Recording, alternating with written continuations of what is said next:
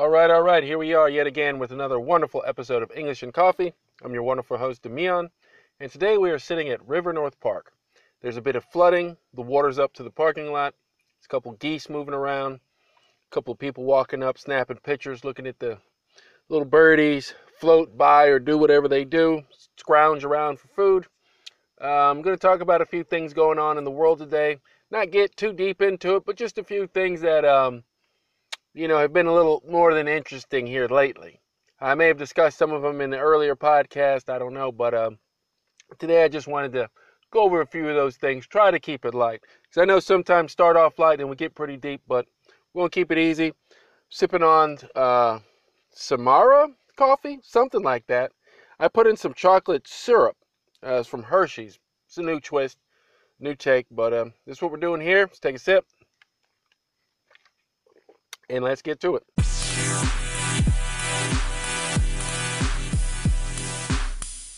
All right, so we're just going to go ahead and jump right into it. So today I went to a place called DHL. Had to send my sister a little something in the mail. And it was interesting because the rates. I don't know what you all deal with over there, wherever you live, as far as shipping from country to country. And I could understand if it was a country like from maybe China to Russia or Zimbabwe to Somalia or something like that, within the same continent. But when you live in North America and you're trying to send stuff across the ocean, it gets a little expensive. Even something as small as a letter, you're talking something that weighs probably 0.00 ounces, and they just have a hefty price tag that they just attach to, which is fine. But my thing is, there's got to be a better way, because there's no way people are doing business like this. I know people overseas get stuff from Amazon. I know Amazon's not paying $400 or $500 just to send somebody a bicycle in the mail. That's not happening. Now, of course, this is a billion-dollar company, but they're not wasting that kind of money. So there's got to be a better way. I'd love to know how some of you all are sending stuff from country to country and how you're avoiding these super crazy rates. Now, one of the things it comes with the rates is the insurance. You get the assurance and insurance that your package will arrive there safely. It'll get wherever it needs to be. But when you don't use that and you just take on the regular mail, at a lower fee, you got people that just go through your mail in the post office. Because see, here in the States, that's a federal offense. See, here in the States where I live, that's a federal offense. And see, that only happens here in the States. Other countries, every country's got different rules. So if I send something from the States to another country, if their government says, hey, y'all want to go through the package and open it up and do this, then you could do it. And that's what seems to happen overseas. It's been my experience. When you send something over, they're going to go through your whole stuff. Just like when you're overseas, when I was living overseas and you would send stuff to the States, something happens in customs where they got to rip everything apart. If you're sending a statue, they want to cut the head off of the statue and go in there and look for contraband and different things like that. So, they just damage property. So, inside the state, inside their country, probably no issues. But it's just when you're doing that international stuff, when it gets crazy. So, you got the fees tacked on just so you can make sure your stuff gets there as it was sent. But, it's just the rates are just a little inflated for my liking. But, that's what we got to deal with here, So in that situation, I knocked that out this morning. Got everything addressed there. Had the crazy address, with the characters and the words that don't even happen in our map. But we had that going on. And then now, so I'm out here in the at the park, and you just have this consensus, this weird feel of the city. So today we've already had, we had one guy getting ready to jump off a bridge, right? This is out of the norm. The water was high, the flooding was up, and he's getting ready to jump. Literally, this bridge is probably, 50, 100 feet long, right? It's in the middle of the highway. He walks to this bridge, and he's getting ready to jump off the bridge, so now the cop, blocked off this whole lane. Traffic's jammed up. You could only really tell the story once you got up to it, and he's sitting there talking to him on the side of the thing. I don't know why he didn't just pick the guy up, throw him in the car and say, let's get out of here because we're holding up traffic. But no, he wants to sit there and talk to the guy, even though the guy was no longer a threat. He wasn't standing over the rail. throw the guy in your car and get on about your day. I had to deal with that. Then you also had to deal with the amount of people that are out here on the road. Now we got a little warm weather. Everybody and their mama's mom wants to come out, right? So you're talking, you got the mother, the grandmother, and the grandmother's mother. You know, the whole 6 generations out here on the road at the same time. And when you're just trying to, you know, go to the store, went to Dollar Tree just to get a few things, line was wrapped around the aisles. I'm like, you kidding me? Then, yeah, this is turned into a little event session. But then you open the news and you see what's going on in Texas. So I guess they were without power, had some ice storm, and now I hear they're expecting 75-degree weather next week. So with that, then you have this, Demi Lovato. I want to say it's Demi Lovato. She had something in there, you know, a little scandal in the Inquirer situation online where she's dealing with things. And you had, you know, Lil Uzi Vert. This is this little rapper, you know. He's not a hip-hop artist. He's a little rapper, you know. Nobody of any real substance, you know. But he put a $24 million a ring in the middle of his head that's worth $24 million. It's 11 karat, some pink diamond or something like that. He put a freaking diamond in the middle of his head. Literally asking somebody to rip his head off of his freaking shoulders. Like, who does that? Like, what kind of sense does that make? You know, who would take a diamond worth $24 million and stick it in the middle of their head? That's like a beacon for rob me and rip my head off. Somebody's going to rip that diamond right out of his freaking face, and there's nothing he can do about it. He's asking for it. So my thought is, maybe he has insurance on it. If it's worth $24 million, maybe he insured it for $60 million or something like that, and he's just wanting somebody to take it, because when they take it, it's going to make the headlines, because they're going to rip his freaking face off, and he's going to get paid. So maybe he's willing to trade his face for money. But if he had money to buy a $24 million diamond, I would think he wouldn't be worried about it. So it could just be this publicity thing, but it's silly. All you have to do is look up Lil. His name is Lil, Lil, Uzi, U-Z-I, and then V-E-R-T, Lil Uzi Vert. And there's a lot of other things that go on with this guy. They're talking about the whole, what's that little band they talk about when they talk about movies? Illuminati, and if you say his name in a certain way, it sounds like something else. I'll let you play with that. I won't say it on here. But, yeah, his music and just some of the messages he has. So he's already out there. You know, he doesn't even wear proper clothing, you know.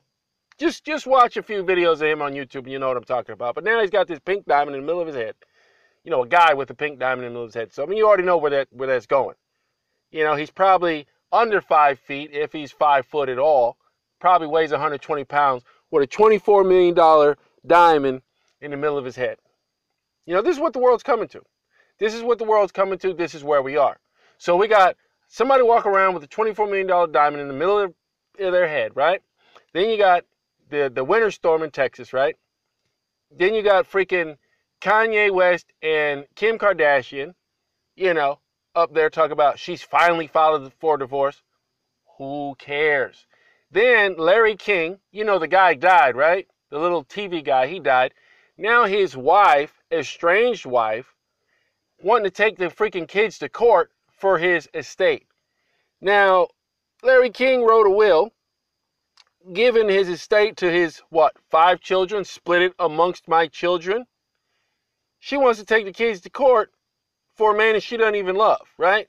He's dead, but she wanted to take them to court to take their estate that was supposed to be split amongst them. Crazy. You know, just vultures, scavengers.